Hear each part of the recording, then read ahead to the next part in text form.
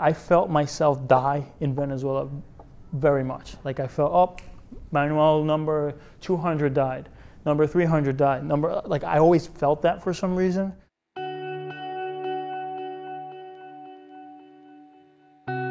And like since I've been here, I haven't felt that, but every time someone mentions me the fact of going back, like it's sad, but I don't want to go back because I wouldn't be going back.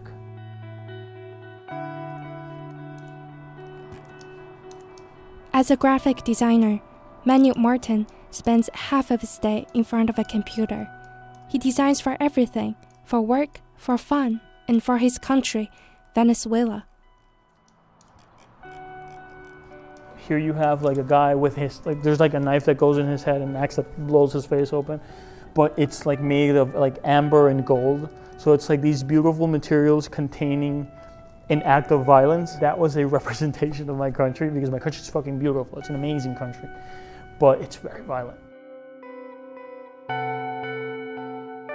Before Martin came to America about 2.5 years ago, he closed his own design studio in Pampatar, a coastal city in Venezuela, and spent days and nights on the street to protest against the new government and its dictatorship. We were with signs outside, and they just started throwing gas grenades at us. It's just a ton of gas, and then they just started shooting at us, and then they just started taking people away. So we made like outposts with like barricades and like burned fires to keep them away.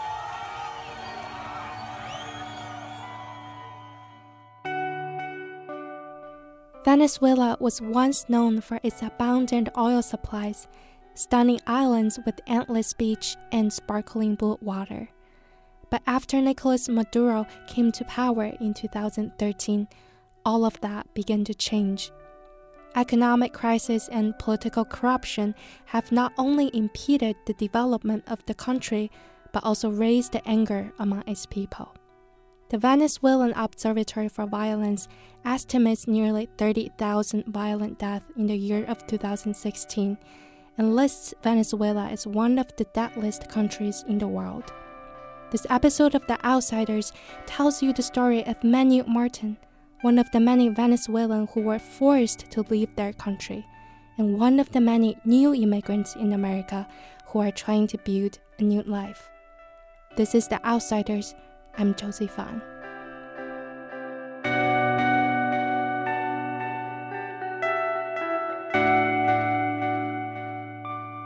Summer and island. It was hot, very hot, coming in waves. Martin is showing one of his design works, an animated video about a summer day he spent with his wife Susana on an island in Venezuela. But Martin says what really behind the scenes of the ocean, breeze, mosquitoes, and pina colada are pain and desperation. Adventures. An island between two seas. Summer. I was very, very depressed. Very, like I felt no reason for living. I felt like we're working just to pay, not even rent. We're working to buy food that we can't afford. Martin then got involved into anti-government protests that he describes as similar to a video game he once played. I remember that when I was a kid, I always played like Final Fantasy VI on Super Nintendo, and it was like you were a team of warriors against the evil empire. All these stories and all these movies and all these games I always played, like I was living it. The protest lasted for almost a year, but nothing good came out of it.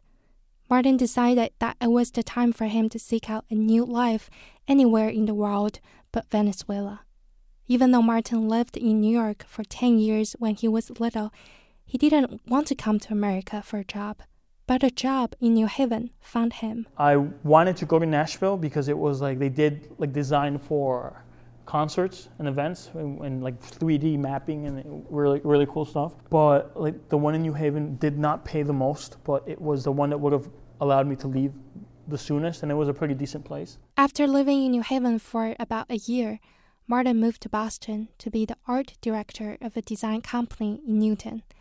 He says the new job allows him and his wife to help their families who are still in Venezuela. We help our family a lot, and we can't just think of ourselves right now, sadly. We need to think of helping our family who are still dependent in Venezuela or are still like new immigrants, wherever they may be. Like if tomorrow, I don't know, my mom has some problem, like I need to be able to like go pick her up and come back. So I need to make enough money to do that. When Martin is not busy, he likes to play video games, play guitar, and dig up his creativity by writing short fictions. Despite of a busy life filled with work, freelance, and ambitions, Martin still feels lonely. It's not like when we were in Venezuela that I was like, oh, what are you guys doing this weekend? Or I would go to like a bar alone because I knew that I was going to meet like a lot of buddies there. I'm going to make a Tinder, which is for friends. Besides the loneliness Martin feels as an immigrant, he is also confused about his race. He is not sure whether he is white or Hispanic or even black like his grandfather. Whenever Martin has to identify himself, he checks all the boxes because he has no idea what color he is. In my country, almost no one, like very few people are racist. I can't say the N-word in this country, but I have a friend in Venezuela who we called the N-word. It was not offensive to him. I do know why it is like this, and I understand it now, being here, and I don't like it. Like, I don't like this tension, you know? I don't want to have a kid here to grow up and like also feel this tension. Martin says he is a noisy person, so is his music. But that is also his attitude. Never be silent and fight for things he wants for himself, his family, and his country. Martin is in the process of getting his parents to immigrate to America and hoping to have a baby in next year. He might have lost his country, but his life, no matter in America or anywhere else, has just started.